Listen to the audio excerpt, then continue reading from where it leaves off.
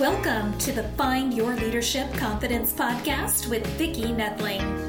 You are about to discover impactful lessons that help you grow as an individual, grow your confidence, and find the positive and good within you, so you powerfully and authentically become the best version of yourself.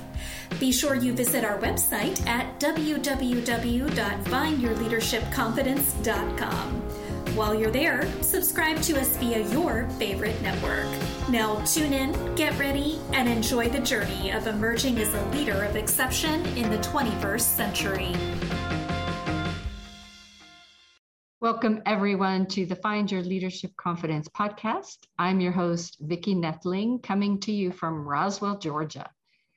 The goal of this podcast is to share topics and guests that will empower you to be able to grow as a confident leader and take your business or your life to the next level. Today, I'm so pleased to welcome my guest, Wendy Nash. Let me tell you a little bit about Wendy. Wendy has a 4-year somatic psychotherapy diploma. Her Bachelor of Psychology honors thesis studied the effects of loving kindness meditation on a pro-social behavior. And she's been practicing loving kindness and other meditations for almost 20 years. These inform her work with clients who are interested in learning how to integrate various meditation practices in daily life. These qualifications and experiences have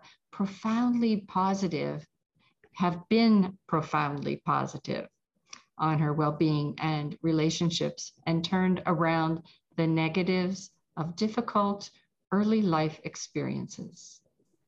Some of the things that she has done in her life include 20 years of meditation practices in different traditions and countries, mostly focusing on loving kindness, but also insight, because kindness has shown to be the key to mindfulness I knew this word was going to throw me off.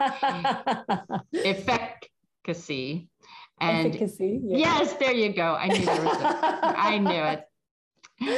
And it's that leads to better relationships and well-being. Personal psychotherapy to understand herself and others more clearly, strong engagement with understanding what narcissism is, when it causes problems, when it's useful, and when we can integrate the unhelpful bits, and why we all have an ego. Even the fully enlightened people have an ego. My theme for today with Wendy is going to be 8 questions to open and close conversations.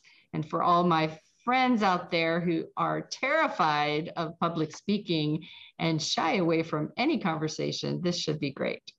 Please join me in welcoming Wendy Nash. Welcome, Wendy. Thank you, Vicki. What a lovely introduction. It's very exciting to, it's just so lovely to do that. And just, I always like to open these conversations with 2 things. And the first up is to say thank you very much for, of course, having me on your show. But also there's a team that happens here. So on your side, there's quite a lot of prep you've thought through. You and your team have come together with a number of different, really reflected deeply about how this is going to work for you, for me, and for your community. And that doesn't come, like you're right, we arrive here in this moment and it all is going straight, let's go straight ahead.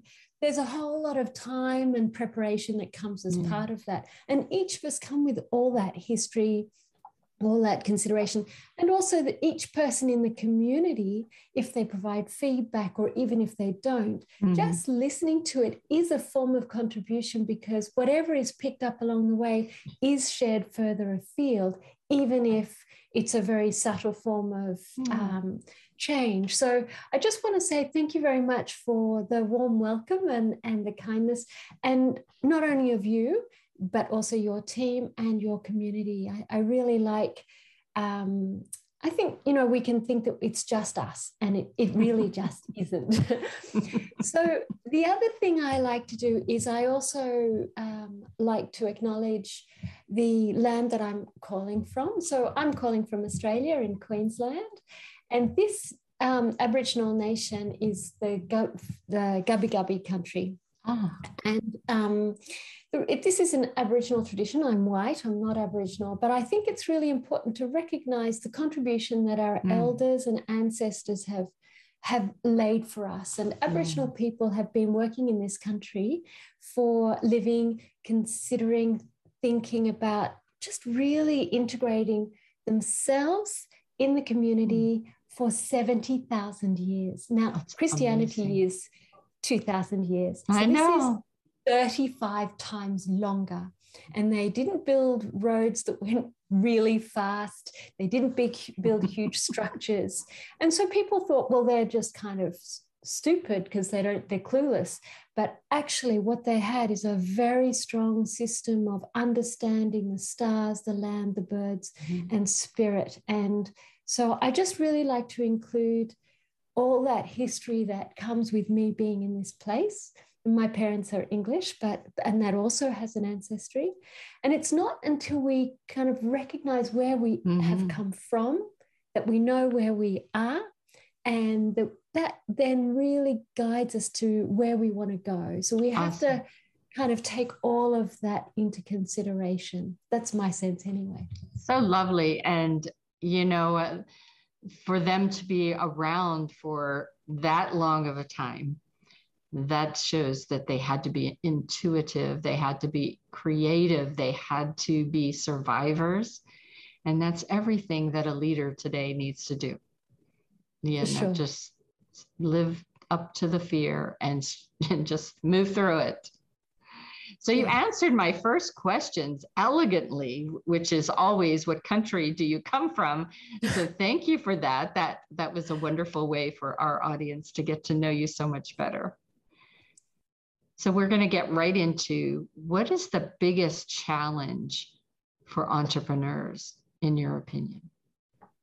I think it's the blind spot. I think it's, we come with stuff. We didn't arrive at this age in this moment without stuff, and even kids in primary school, I don't know about your primary school years, but mine weren't so straightforward. Yeah. There was a lot of stuff that I came with even at that young age. And it's not like that process hasn't continued. It sure hasn't. And because of our... Yeah. And because of our early experiences, and our dispositions and personalities and how we are within the world and what's happened to us in the world, we do have blind spots, And I think one of the big things, so that's really hard to work with. And I think that's why I like meditation, because it allows the body and mind to drop down enough to kind of go, well, what am I not seeing about this? So, and that question, it's very interesting. So this morning, I used that in my own meditation. And I was like, well, what is it that I don't like about, I don't know, feeling humiliated? Why do some thoughts stick more than others? I feel humiliated from that. And then looking at that further, like that's been a few weeks now. And that one, it's like, oh, I feel deeply flawed. Now, everybody feels deeply flawed. That's why we get caught in these trances of reactivity, and we get frustrated with when we get rejected in our funding proposals, and we have problems with our colleagues and co-founders, and there's conflict, and then we've got our partners are going, yeah, but you never spend any time with me, and then you've got your own needs for your own body to be met to avoid burnout, and then you've got to be on the go, and you've got to be perfect, and you've got to have it all together, and you've got to be amazing, and you've got to be this, and you've got to be that, and that's right. So sort of the blind spot really is just going, I'm actually wrong often, and I don't like to admit that, because who likes to admit that they're wrong? That's true. But actually, the blind spot is a kind of way of saying, I'm wrong, but I don't want to admit it.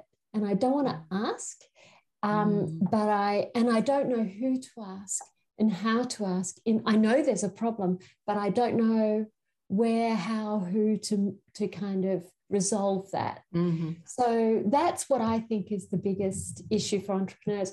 There's so much information, that's like, what do they call it? They call it mental whiplash. There's just so much information. There's information coming out all areas of life. So it's not the lack of information. It's the lack of capacity to be able to integrate and sort the wheat from the chaff. Yeah.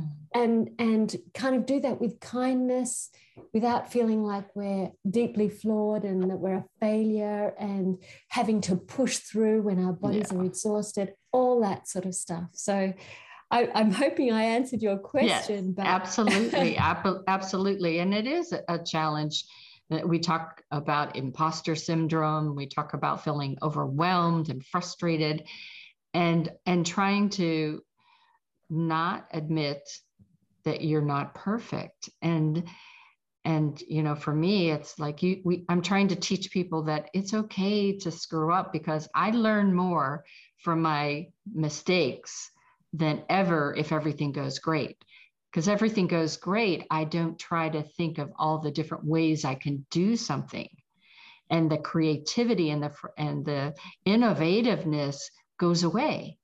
But when I have problems, I look at my 3-year-old grandson or my 6-year-old grandson and how they will work at something to try to figure out how to do it. And that lack of been there, done that is so interesting to them. And that's what I try to instill now in my years, in my 60s, is to just, where can I get that freshness? And so this is why I do what I do. Can I just speak to you about how to get that freshness? Is that okay about that thing about being wrong? So I come from a very self-righteous, superior family, and we knew everything, and we're so much better because my parents came here from England much better than the Australians. I mean, just this tremendous sense of self-righteousness. And we only watch, NPR. We don't watch, like those low riff-raff commercial channels. So I came with that background and I enacted that, and I was all that sort of stuff. And so, I had a lot of complicated early things and happen in my life, but I thought I had it all together. And then my ex-husband walked out, and that was a really good review point because I was just, wow, well, didn't I get that wrong? And it made me go, well, there is something I'm doing. I don't know what I'm doing. I'm clearly doing it wrong. What is it that's going wrong? What is it? Yeah. What is this? And then a couple of years ago, so that was 20 years ago, but even a couple of years ago, I thought, okay, what can I say that I'm right about? So I'm going to run a little game with you. If you're okay with this, I'm going to put in a challenge for you. So is there something that is your big, really kind of deep, kind of exciting thing for me? So for me, it's active transport. I'm really interested in people getting out of their cars and being able to move and things like that. So that's my big thing. For you, what's your big kind of passion, interest? It might be about work, but it might be jazz music or something. What is your big thing? So I think really right now, my big thing is I work with the youth a lot, and I love seeing the transformation of a person who is shy and introverted to just see them blossom by just having that communication. Great. So your big thing here, if I've got this correct, is that it's about the capacity to really listen well, and that allows them to kind of bloom, this person who's quite shy. Okay. So I'm going to pick that up and just go communication skills with youth. All right. So I'm just going to focus on Perfect. that. Mm-hmm. Okay. So of all the communication in the whole world about how to talk with youths, as a percentage level, how much would you say irrefutably that you are absolutely sure that is correct? So if someone came to you and said, I've got this thing going with a teenager. How do I respond to that? Like, and you could say you absolutely 100% in that circumstance, you would do this irrefutably. I would have to say 80% because I always know that there's something underneath that I don't know. And that's where I have to question. Okay. All right. So you have a good idea about what question is. So 80%. All right. So many people, so often people talk about, so for all youths all over the world, communication, mm-hmm. and somebody said to you, what is the right question to ask? You would say 80% of the time, this is the exact right question to ask, no matter what. For anyone in the world, different cultures.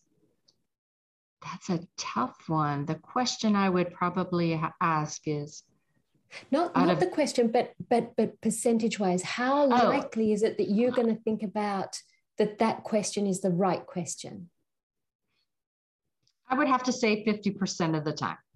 Okay, so we've dropped down. We've dropped mm-hmm. down to 50. Mm-hmm. Okay, mm-hmm. You really know what you're on about. Okay, so we'll go there, and then as a good hunch. So that one is like irrefutable. This is absolutely the right question to ask. So if somebody comes to you, you know exactly what is the right question. And then another time somebody might come and go, all right, probably this would be the right kind of way to answer it, I think. And as a percentage, how much would you say a good hunch would be? Probably a good hunch would be down to that 20%. 20%. So 50% you'd be absolutely on the money. 20% you would be a hunch. So we're talking a good hunch. So that's 70%, which means that 30% of the time you are probably very likely wrong. And I would say that's true. I think so. Right. And so I remember asking this to one of my clients who's a software designer. And I said, he's quite an arrogant man, very, very, very clever, has a lot of really kind of, he was gifted with a lot of things that were advantageous in society, good looking, clever, sporty, nice guy, anyway, a bit arrogant. So I said, of all the information about software design around the world, how much would you know? And he sort of started off at a high number, and then he went, realistically, I think it's probably 2-3%. Yes. And then I said, okay, a good hunch be 20%. And so I said, okay, so 80% of the time you're going to be wrong, actually. A really good chance that you're going to be wrong. So, and even in that 15%, whatever it was, of the good hunch, you still could well be wrong. So 95% of the time, there's a really good possibility you're wrong anyway. But so you're holding on to this idea of 5%, 2%, 3%, whatever it was, of being right. And yet the whole identity is that I am right. And you'll argue to the death. Exactly. But 95% of we think we're 95% right and 5% wrong, when actually it's the inverse. So this is what I found out. I'm like, once I realized that, I'm like, oh yeah, I'm wrong all the time. Why do I hold on to that one? That said, the other day I had an interview, and he had sent me a link, and I hadn't seen it, and I had problems with my internet. I just moved recently. And basically I was unprofessional. I wasn't well prepared. I didn't have it in my game. I wasn't on my game. And I asked for the interview to be withdrawn so he couldn't publish it, because I just felt really unprofessional. I did not want to admit that I was wrong in my behavior. I did not. And I really got this thing about, okay, imagine you're the CEO of a big corporation, and you have led it into a train crash. I was wrong. Like, I've been doing this 20 years. I understand how narcissism works. I understand about taking responsibility. I understand the probabilities of knowing everything. And my tiny little thing, I was like, I don't want to say I'm wrong. And I think of these CEOs and I go, no wonder politicians, CEOs find it so hard to say, you know what, I was wrong actually. So it really helped me kind of be more compassionate about the situation. Yeah. So sorry to digress on. No, but that just made me think of a situation I had a few years ago where I had some folks that I was coaching, and both parties thought they were right. And both parties were willing to fall on the sword to admit that, to be right. And it was one of those things where they both were right and they both were wrong. And neither one could see that. And it just became such a contentious conflict and didn't need to be. And it was one of those things where you just had to watch it evolve, because it's not something that you really can force people to do, right? To admit. I'm sure your self-revelation about whenever you were wrong and saying out loud that you were wrong. I know for me, especially as a mom, moms never want to say they're wrong. But there's a few times in my life where I've had to tell my kids I was so wrong. And actually, so what they talk about in a relationship is that the problem isn't if there's a rupture in the relationship. So you make a mistake, I make a mistake, and I'm like, oh man, I was so out of line, actually. I was really wrong in the way that I did that. So if I kind of go, rah, and I'm a horrible person, or maybe I behave something and I'm quite selfish and I don't realize the impact on you, whatever it is, then that breach in the relationship is a problem. Yeah. But if I come back to you and I say, wow, I was such an ass when I did that. I am so sorry. What I see was my partner was this. This was what was going on for me, not to excuse it, not to say justify it, but just to say, wow. And I can imagine on your side how that came across was X, Y, Z, A, B, C. And then it's like, yeah, because everybody knows everybody makes a mess. Yeah. Yeah. But if you repair that relationship and you change the behaviors, actually it strengthens the relationship. I was just going to say that. If you had never made that mistake in the first place. Yeah. And I think that's what's really important. So what are the 4 questions we should use to open conversations? Okay. So I used to be really bad at, I talked a lot. I'm a very chatty person. But I used to think I was a good communicator because I talk a lot. And then I went, wow, I'm really wrong about that. I actually think introverts are much better communicators because they're such fantastic listeners and they're used to listening. So I think actually we kind of have misunderstood what communication is. We think it's about speaking, but actually it's about listening. And so the 4 questions kind of came about because I was making a mess of it and I couldn't figure out where I was going wrong. And so I had to kind of piece together a whole lot of studies and an evaluation and look at myself and listen and take note of people who were like, oh, that was a really good question. And what I realized is that it's kind of like this. Somebody comes to you with a problem and they say, or somebody comes to you with their day and they say, oh, I had a great day, or I've got this problem. In either of those things, often this is good, particularly if somebody comes to you with a problem where just because it's like, wow, I'm in the middle of something else and I just need a bit of a breather. So I'm going to ask this absolute stock standard question. And it's like, oh, so tell me more about what was going on for you. Tell me more about the problem. And that just gives a bit of a breather. So you can kind of go, okay, you're over there, that's fine. And let me just come to the party at the same time. And it gives an opportunity for the other person to feel heard. So you've invited a bit of a convo, but it's not intrusive, it's not solution providing, and it's forming that bridge to come together. So tell me more about that. Okay. Tell me more about that problem you're having. Tell me more about what was so fantastic about the day. And that just gives the body a chance to recalibrate. Mm-hmm. The next one is once this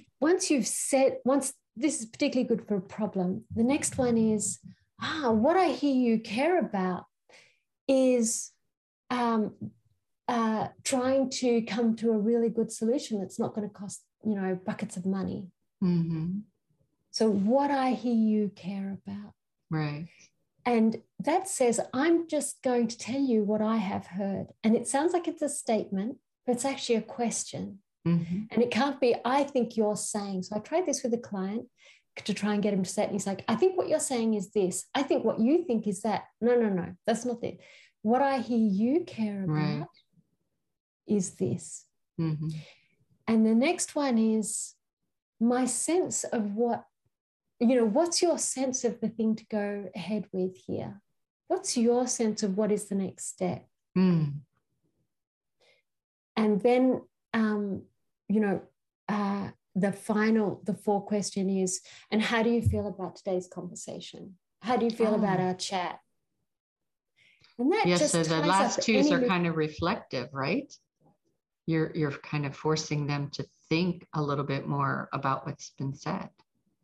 And I actually, with clients, I always ask that sort of as I get up to the last 10 minutes, I go, and how do you feel about today's conversation? Or, how do you feel about what we've been discussing? And it's like, yeah, I feel good. And it leaves it on a positive note. Mm-hmm. Or sometime last week, one client, she said, if you'd asked me 10 minutes ago, I would have said this, but now actually I feel much more at ease. Because sometimes you need to just not, like, it's a good way to kind of make sure everything is tied off in the session. Very good. But you can do this with family, friends, kids, whatever. And I think for the audience out there that are trying to have those conversations with potential clients and being able to actively listen to what is answered in those 4 questions is also important. Yeah. So what about the 4 questions to close that conversation?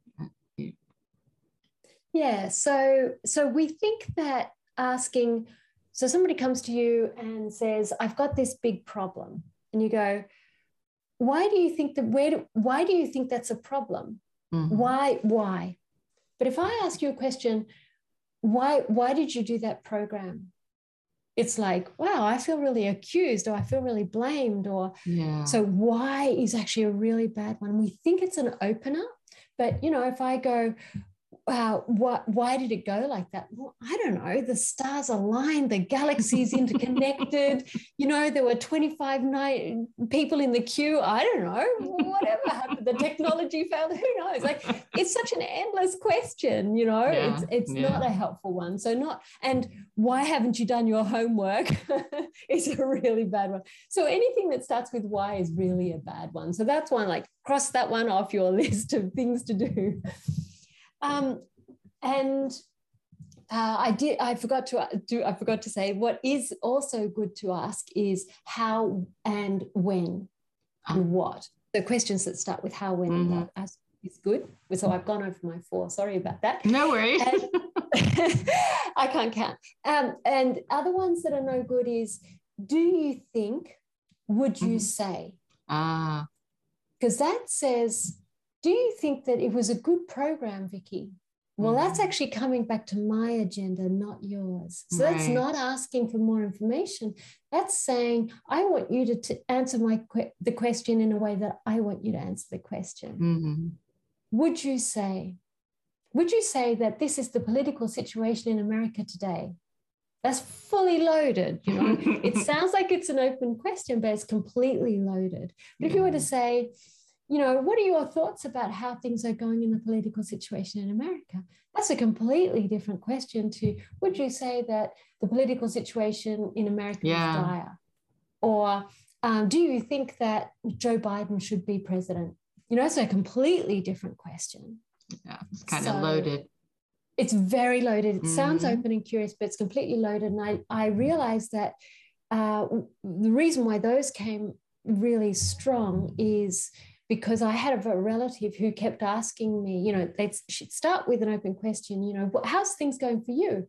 And then she'd say, do you think, or would you say, which was all about actually her, it's called switching language. I don't know if you know the difference between switching language and supporting language. Yeah. So this is switching language, where you talk about your thing and then I turn it around and I start talking about me. Which is all that I wanted to do anyway. So those questions. And the last one is, so do basically is a bad question, but also if it starts with is or are, of course they're closed questions. They will shut down the thing. And I have a client and we do this every week, and it's really hard. He's an older gentleman and he was a journalist as a young man, and he has been doing this for a long time. And I just have to train. It's a battle for him, but he knows when he does it, it's good. But it's a big training ground. So don't think you'll get it happening instantly. Yeah, it's really just to change something you've done for a long time. Exactly. How can I manage burnouts with meditation? Yeah, so it's interesting. So people have a thing with meditation that it's good to, like silence it silently. And that's, and that's great. And that definitely helps. It sort of calms the body and mind. And it means that we can really start to look around at a more broad, once we're in a less aroused state of mind, we can really start to look at the larger picture and think, that's, so for me personally, I hate cleaning. And I always hated cleaning. And I've had cleaning ladies, even when I was a university student, and in a one-bedroom unit and one-bedroom apartment. Like, how bad is that? You really do. That is really bad. That is really bad. But I realized a couple of years ago, what I don't like is the physical pain of like going underneath and trying to figure it out. And also I found that a lot of the products were really rubbish. So I'd sweep, and then it was like, well, why did I bother doing that? Because there's just as much dust at the end and there are as at the beginning. And so what I realized is that, and I was meditating, it's like, well, what is it I don't like? And it's like, I actually don't think the implements that I use are good. And as it happens, a neighbor said, I use these XYZ products. I'm not going to give the brand name, it's not appropriate. But I was like, that is so good. And now I have them. They cost a fortune and I use them and I love cleaning. But it wasn't until I figured out exactly what it was that was pissing me off that I could change that. Yeah. And that happened in meditation. It was that observation that arises. Now, I also teach meditation to a group of women at the gym. And they have little people to take care of during the day. And one of them has a child, 12-year-old boy with oppositional defiance disorder.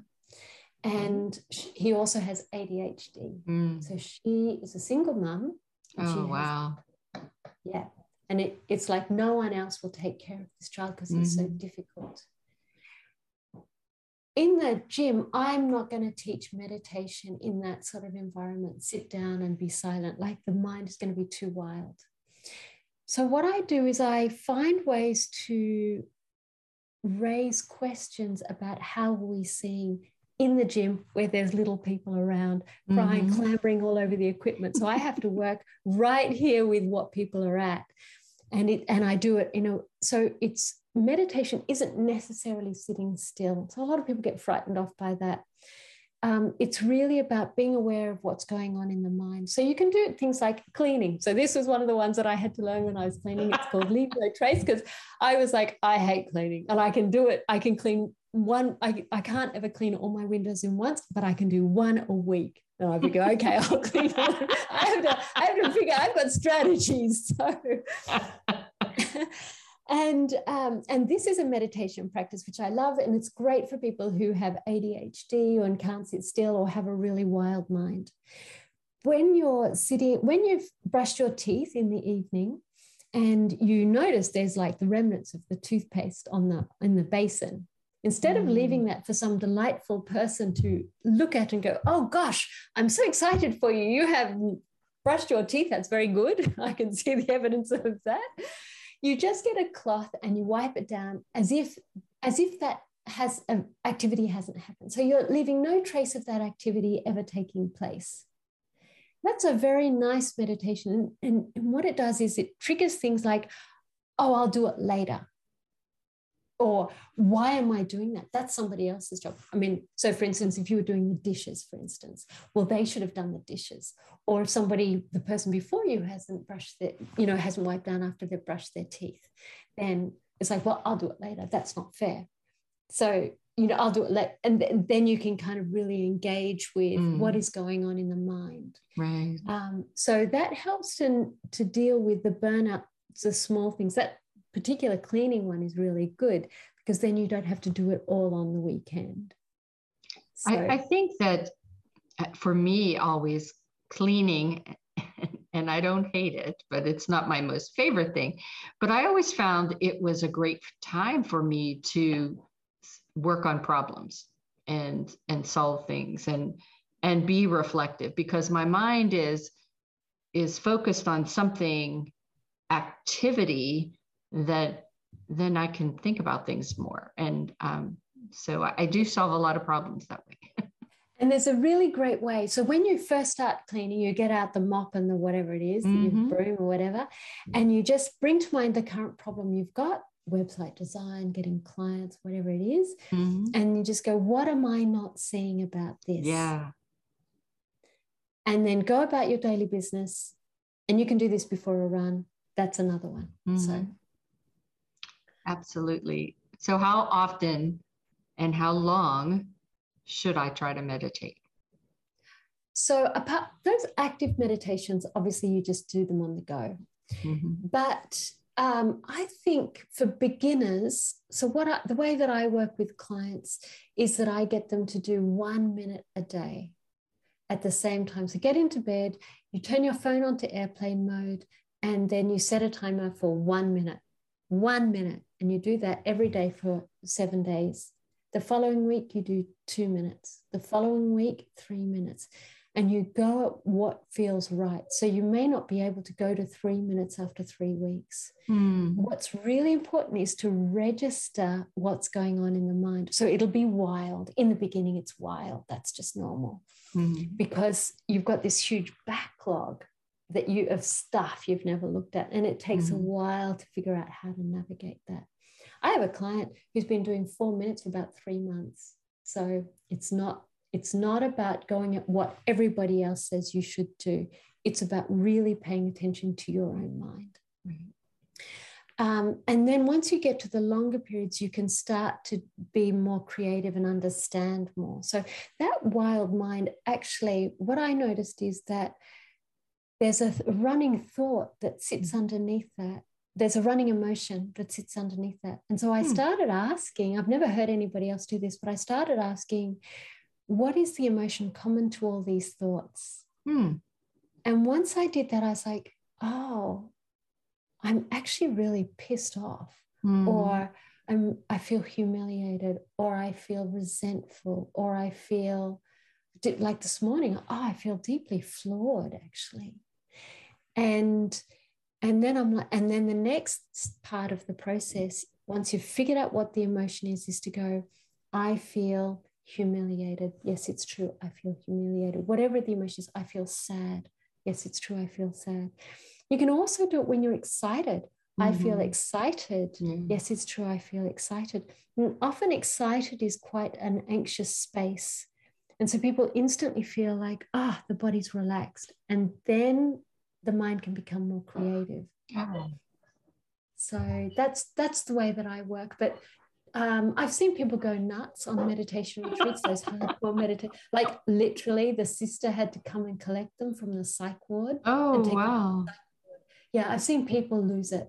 So it's really, really important. And we don't talk about enough about the negative stuff, negative side effects. There is somebody called Willoughby Bittner. She does research into this. that people do go nuts on retreats. Their brains break because they're driving themselves and not paying attention to what the mind is really asking for. So it's really important to go at the pace that your body and your mind can go with. Don't push it. It will absolutely keep you in good stead. This is a long game, not a short one. Yeah. So I know when I got my watch, it has apps attached to it. And one of them is for meditation and reflectiveness and things. And they're just like 1 or 2 minutes that you do in the beginning of the day, just as you're getting up to kind of quiet yourself. And I love it. It's great. What apps do you recommend, or do you recommend it? What app is that on your phone? It's my Fitbit, and it just has one of the things for relaxation and reflectiveness.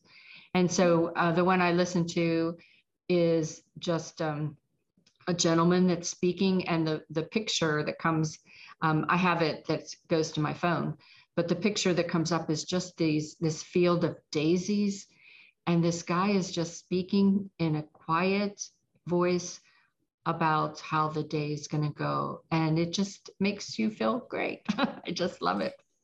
So I recommend that app. Whatever she said, that's the one to go for you. Like other people will have Fitbits and have that app, so definitely that's one. Yeah, and it's good because it's small bites, so that's really good. Yeah. Another one that came recommended by somebody who'd been using it for years. So I haven't personally used these. I'm sort of too far along in my own practice to be able to. What I need is different, and everybody is different. So always follow your own need and yearning is really, really important about that. And he said there's one called Buddhify, and he finds that really good because I looked it up, and you just have to do a monthly subscription. It's a very reasonable price, which I really like.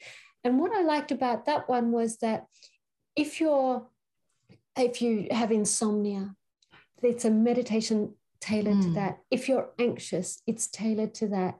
It's got a very simple interface.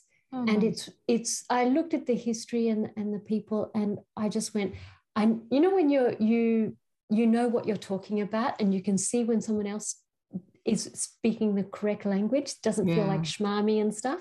I'm like, they're on the money. So he's a Sri Lankan gentleman, and Sri Lankans are generally Buddhist. The Sinhalese people are Buddhist. So he knows his stuff, and I can see that. So that's one.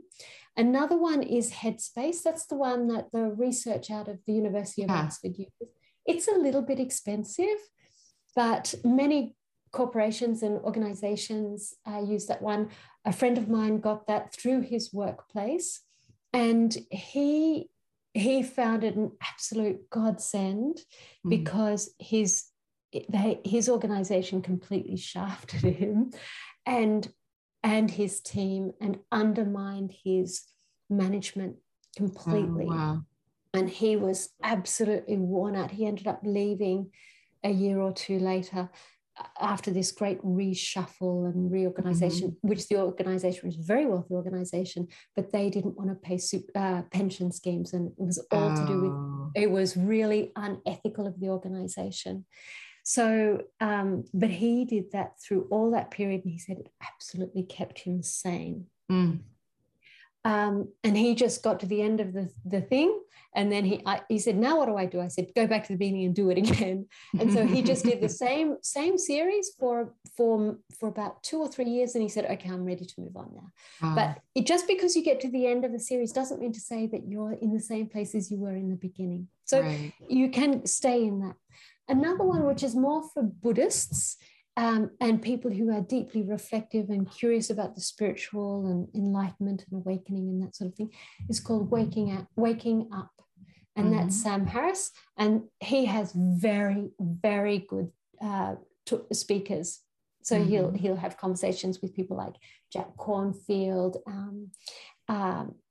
He has really, really solid people. I know a lot of the people he has on his program, and I'm just like, they're really top-notch people. So that's another one.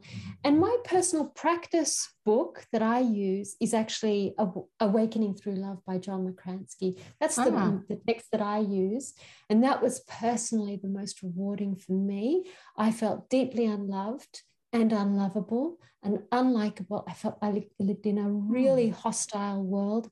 I felt very frightened and bitter about a lot of things. I'd done a lot of work, but I just felt so unloved. And I couldn't shift it, even though I'd had lots of therapy, even though I'd been meditating a long time. And what this meditation, the first chapter that did, is it asks you to look back into your early life for instances where someone showed you care and kindness and compassion. So the rest of the relationship might have been cactus. But in that one moment, that person showed you care. So I have a little bit of a difficult relationship with my brother.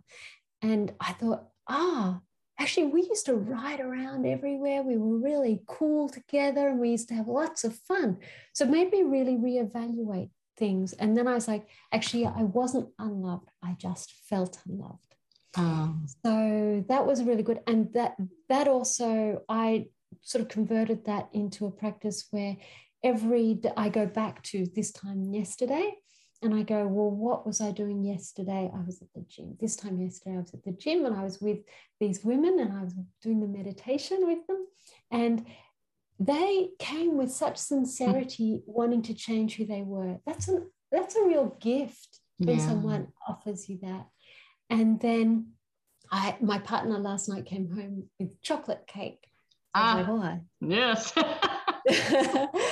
And then, all these things. So there's all these like small things. He also went grocery shopping because we were low on things. And it's like, he got the things that I like.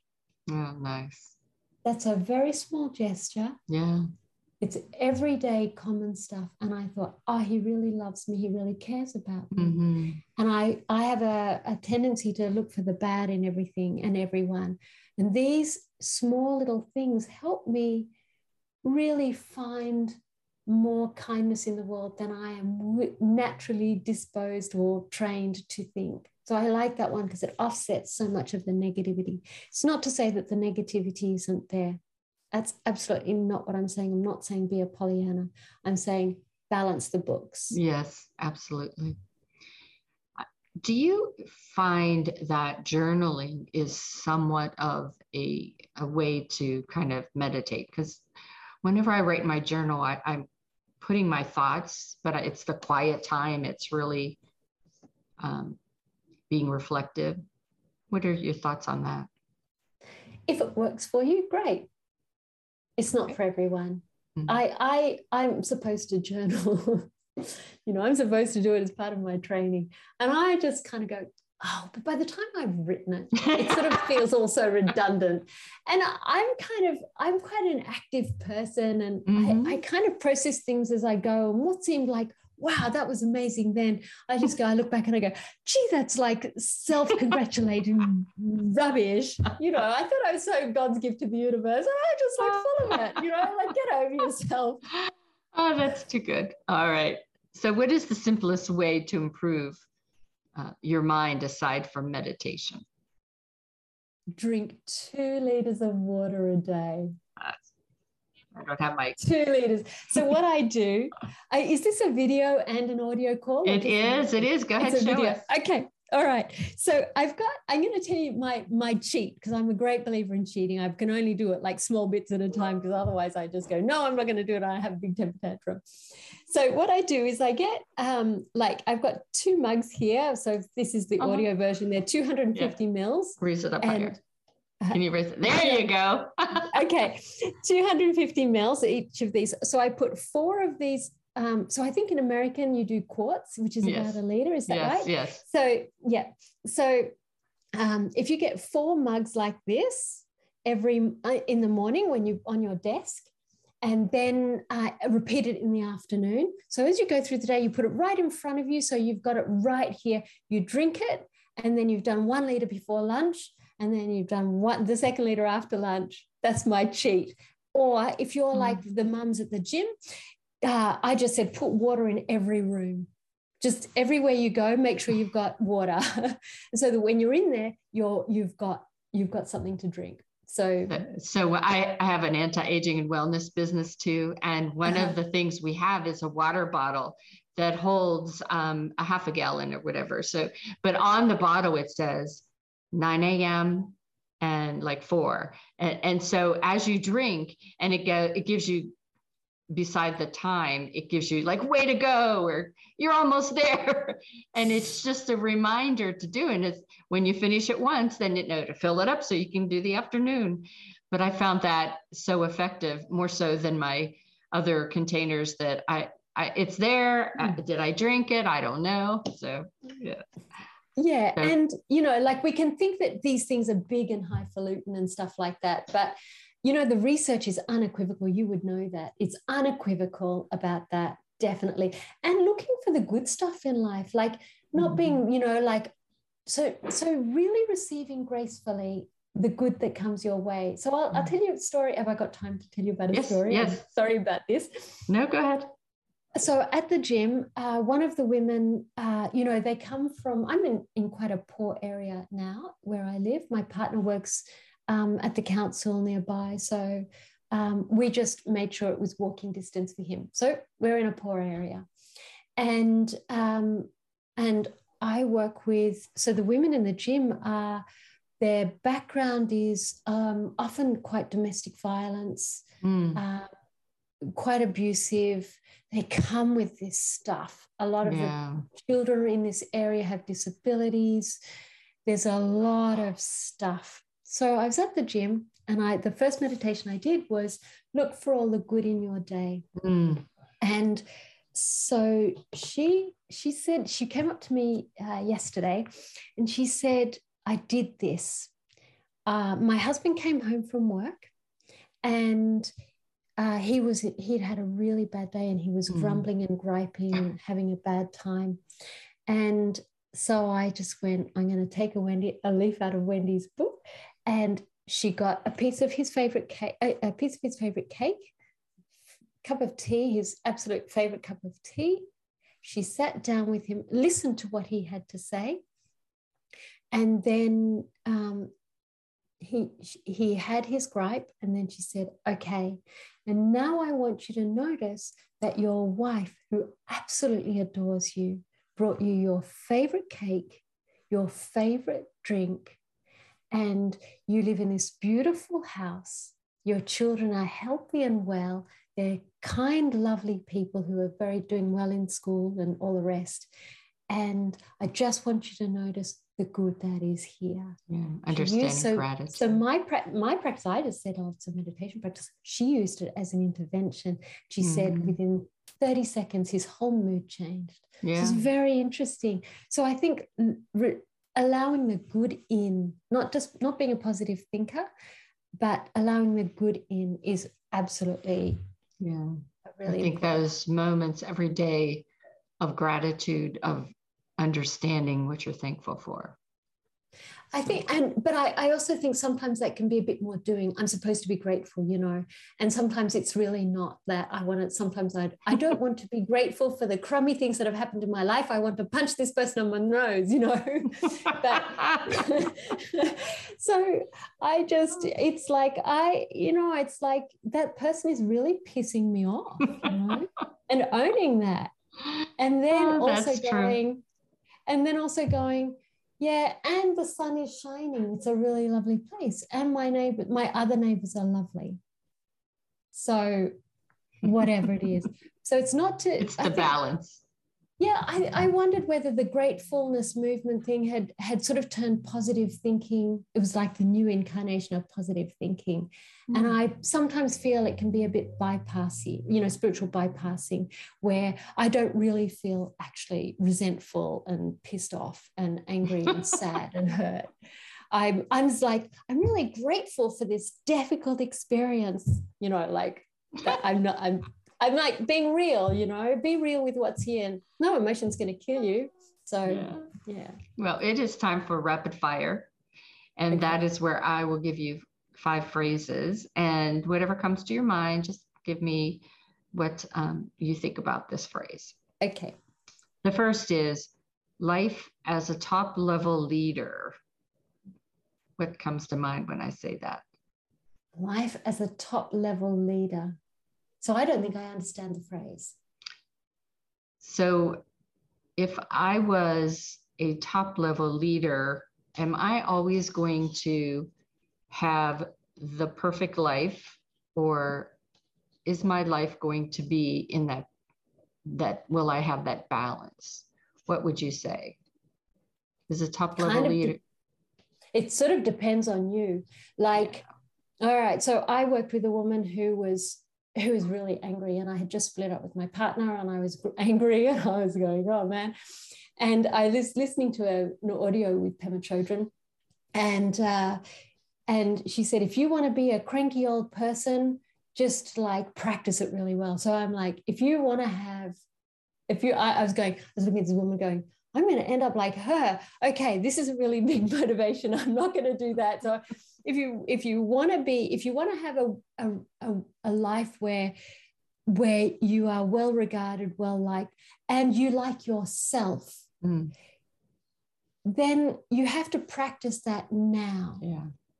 So, who's going to live in a cocoon? Like, you can be anyone.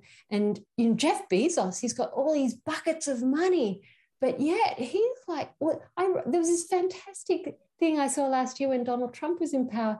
And there's this Chinese guy, and he was doing statues of Donald Trump all zen and calm in a monk outfit.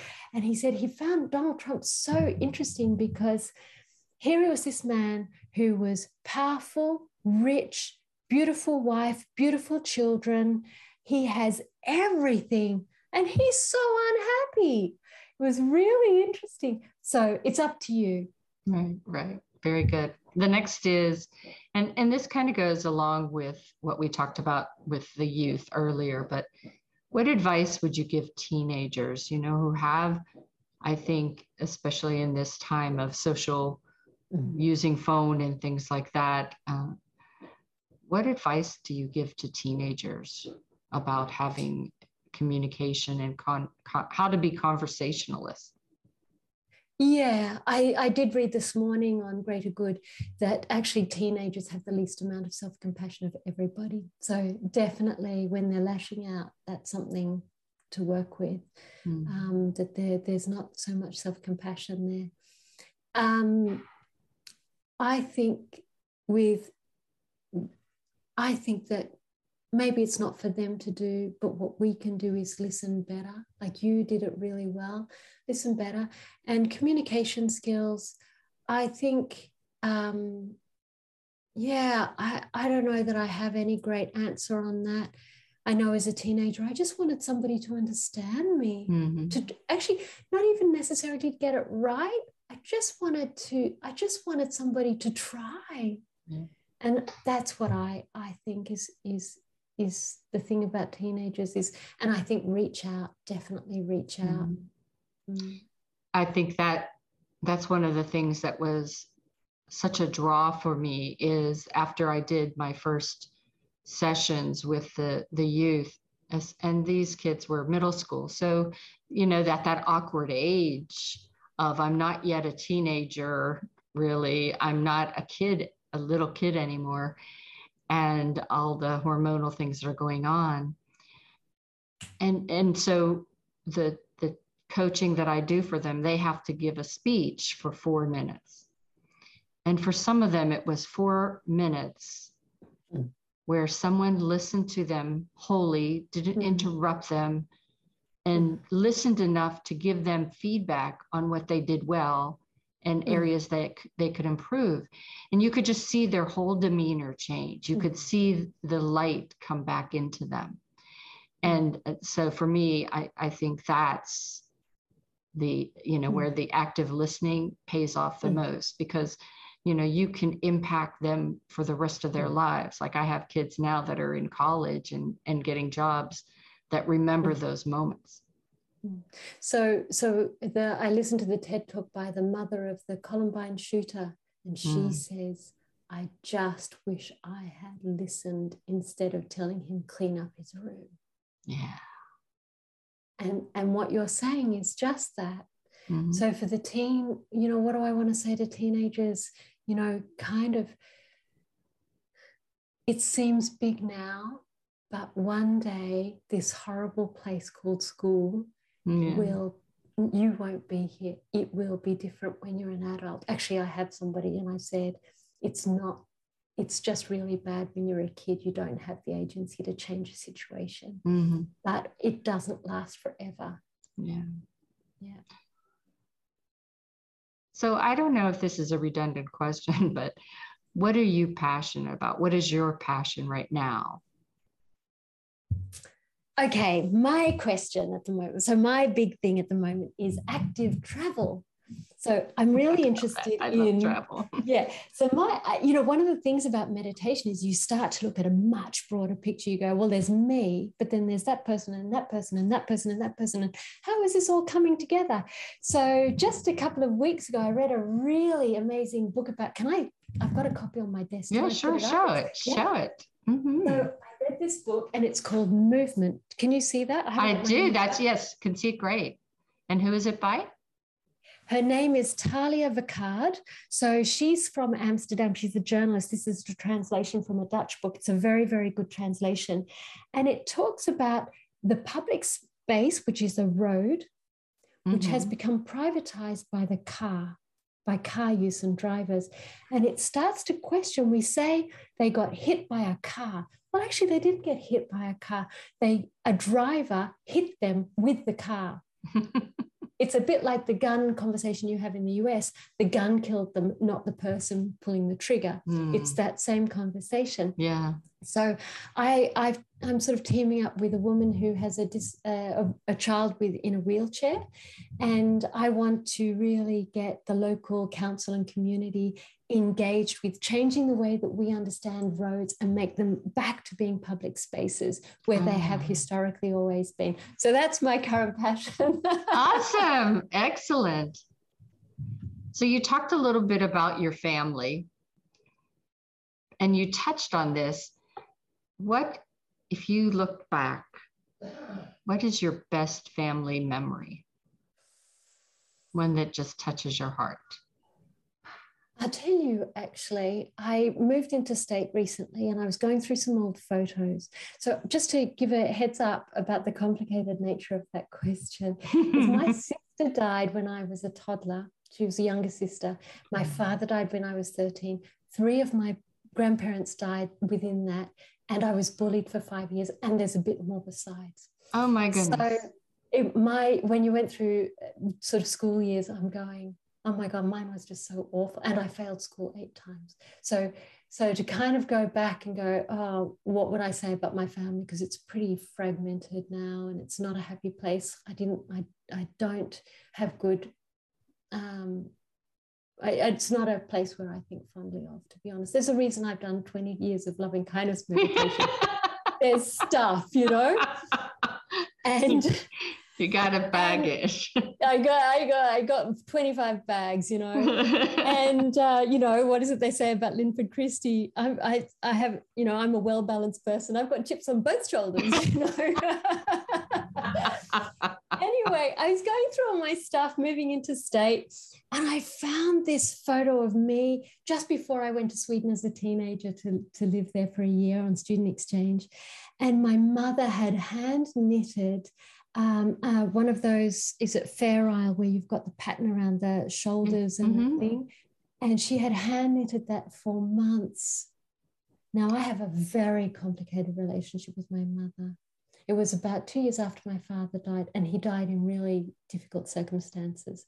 So all I will say about that is, if you just don't suddenly exit life from your family, don't do that. That's really bad. So that's all I'll say about that.